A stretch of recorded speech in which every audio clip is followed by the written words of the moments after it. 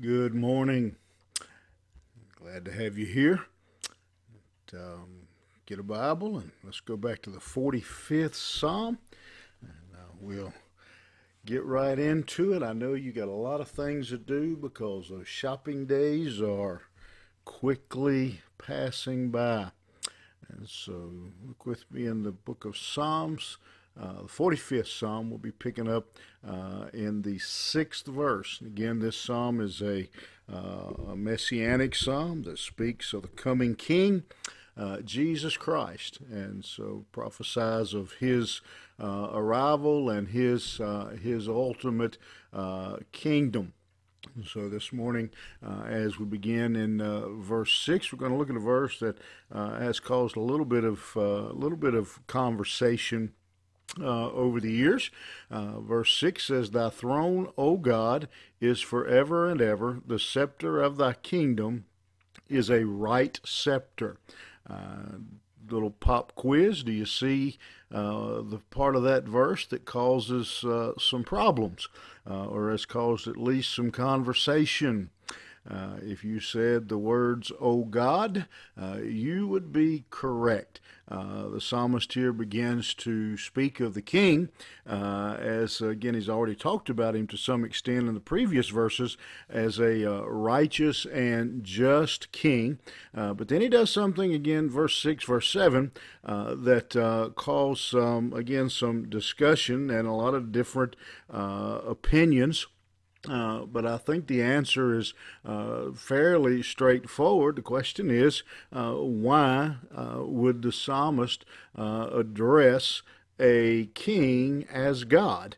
If this psalm was written for a earthly human king, why would he address him as God? I, like many others, stick to my guns that this psalm was written about a human being, most likely on, again, their wedding day. But because of the work of the Holy Spirit, the message is fulfilled in the coming King, Jesus Christ. I think when we do this and we look into the New Testament, we look in the book of Hebrews, and I think we can see some answer to this question. Hebrews chapter 1, verse 8 says, "But unto the Son he saith, Thy throne, O God, is forever and ever. A scepter of righteousness is the scepter of thy kingdom. Thou hast loved righteousness and hated iniquity. Therefore God, even thy God, hath anointed thee with the oil of gladness above thy fellows." And so what we have here is the Holy Spirit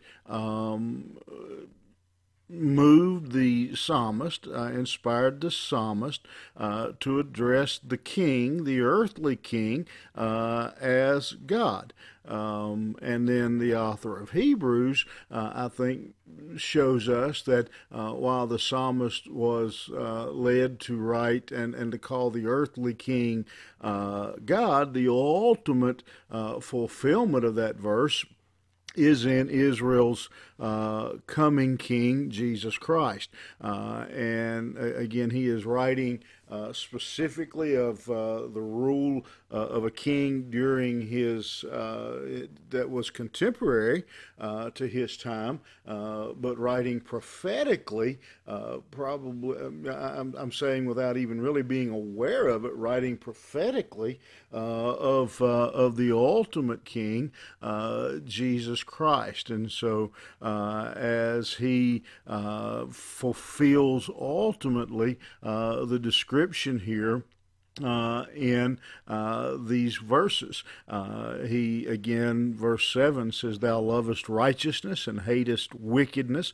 Therefore God, thy God, hath anointed thee with the oil of gladness above thy fellows." And so, again, certainly a earthly king could love righteousness and hate wickedness, but obviously the King of Kings, Jesus Christ, was the ultimate fulfillment of loving righteousness and hating wickedness, and he is completely righteous. He was as he walked this earth, he was perfect. He is, again, completely righteous, and that righteousness was put to the test while he walked on earth. And yet the Bible says that he was tempted like us, but he didn't fall to that temptation. He resisted the temptation. We see him in the wilderness dealing with temptation face to face, one on one with Satan. And so he is entitled Christ is entitled to rule as the King of Kings and the Lord of Lords because of that, because he has completed the work. As he said on the cross, it is finished. He is totally righteous, and so he has earned the right to be the king. And all thy garments smell of myrrh and aloe and cassia, out of the ivory palaces whereby they have made thee glad. King's daughters were among thy honorable women. Upon thy right hand did stand the queen in gold of Ophir. And so because of the complete, perfect, absolute righteousness of Jesus Christ. He is completely righteous, completely holy, all those things that then God has anointed him, it says, with the oil of gladness above his fellows, and his garments smell of myrrh. And he's saying that he's anointed you with oil above thy fellows, above every other human being that has ever lived, that the Son is above all, that Jesus Christ was above all of those things. He talks again here in these verses about several things, that he is to rule the earth. As again we see that here in these verses, and we know that he is the King of Kings, that he is going to ultimately rule the world after his return. He's going to come back with his children. We're going to rule and reign with Jesus Christ, the New Testament says, because of his character. Your garments, he's talking about here. He's been clothed with robes of righteousness, and so these spices that are mentioned here, the myrrh and the aloe and the cassia, again, all of those identify, and I'm not. I hope this all comes together for you, because it takes some knowledge of some New Testament, Old Testament to go along here.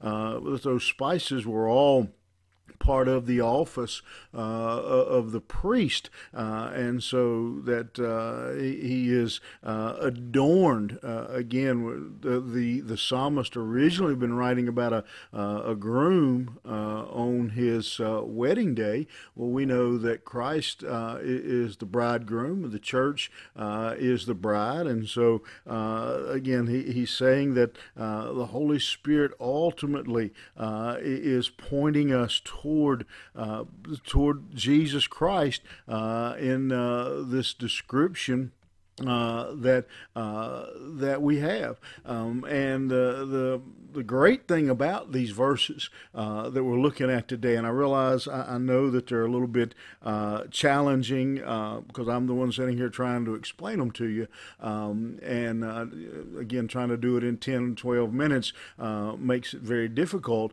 But let's just focus on this thought. The psalmist is describing this magnificent bridegroom. The first 9 verses we have looked at, fairer than the children of men, girded in glory and majesty, riding prosperously in truth and meekness and righteousness. You do amazing things. You're arrows in the heart of the enemies. You're God forever and ever. You love righteousness and hate wickedness. He has been anointed above all of humanity. He He is adorned in beautiful robes for the wedding. The beauty of that and the wonderful splendor of those verses, aside from the description of Christ, is the fact that that is our groom. As the church, we are the bride of Christ, and what a wonderful truth it is to be considered the bride of Christ, to have Him with this description as a groom that would literally lay down his life for the church, lay down his life for his people. What a privilege we have. What an honor it is to be the bride of Christ and to have Him as our groom. And life today is often hard. It has a lot of trials and troubles, and it seems like they never end, and it's something new and different every day, but we can focus as believers on our coming groom, who one day is going to come for his people. Let me veer off real quick. Not really veer off, but let me add a point of explanation to you a little bit. In those days in the Middle East, when a couple were engaged, the groom then would go off and be him and the bride would be separated. The fiance would be separated for a while the groom went off and prepared their house and got everything ready. And when everything was ready, when everything was prepared, then he would come back and get the bride, and they would have their wedding and go off to live in their new home. What a perfect picture of the bridegroom and the bride of Christ. He's gone right now, the Bible says, preparing a mansion for us. And when it's ready, He's going to come get His children, going to come get His bride. What a hope we have in Him. No matter the discouragement, no matter the problems you face today, you keep your eyes looking towards the eastern sky, because one day we're going to hear, "Behold, the bridegroom cometh," and we're going to be reunited to spend eternity with Him. What an encouragement. What a great word this morning. I hope it helps you as you serve Him today. Have a wonderful day, and we'll see you back here tomorrow morning.